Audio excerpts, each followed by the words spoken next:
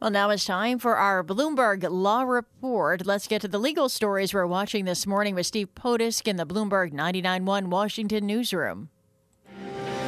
President Trump plans to sign a measure today to repeal a federal rule that prevents financial firms from steering customer disputes into arbitration. Both chambers of Congress have already approved the resolution blocking the mandatory arbitration rule. House Republicans removed a provision from their Children's Health Insurance Program funding bill that would have raised Medicare premiums for high-earning seniors. And the National Football League says its fight to keep American commercials off Canadian televisions during the Super Bowl is far from over. Bloomberg Law. Everything you need, all on one legal research platform, including guidance, analysis, and Bloomberg Market Intelligence. Find out more at BloombergLaw.com.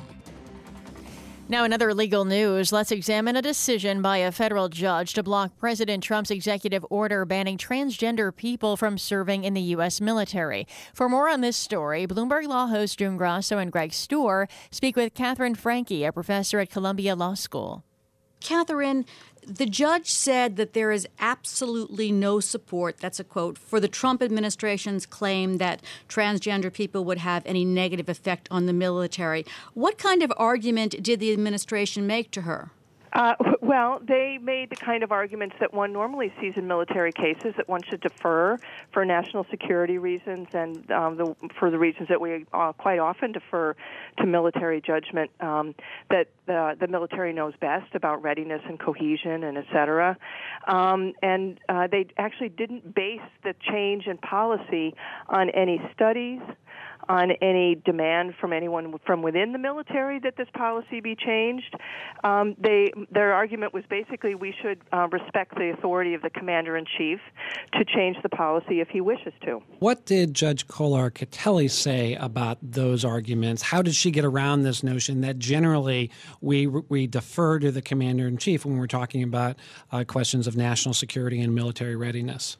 What the court was very concerned about was that there were kind of generalizations about transgender people as a group, and that there might be some possibility that they would be mentally unstable and unable to serve. And the court said that you can't engage in those sorts of generalizations and be changing policy so quickly without having some sort of deliberative process. So the court really summarily rejected every one of the government's arguments in this case.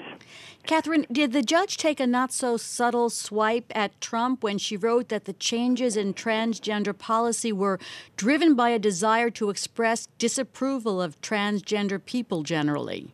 The court said that if this actually amounted to a form of sex discrimination, not that it was just a swipe or a kind of gesture of discrimination, but that it was discrimination, or at least that the trans people who were challenging the policy had shown they had a substantial likelihood of prevailing on that question, of winning on that question. But what I thought was amazing is the court's opinion actually reproduces screenshots of the president's tweets, which is a fairly unusual thing to see in a federal court opinion. And that's Catherine Franke, a professor at Columbia Law School, speaking with Bloomberg's June Grasso and Greg Stohr. You can listen to Bloomberg Law weekdays at 1 p.m. Wall Street time here on Bloomberg Radio, and find more legal news at BloombergLaw.com. Attorneys will find exceptional legal research and business development tools there as well. Visit BloombergLaw.com for more information.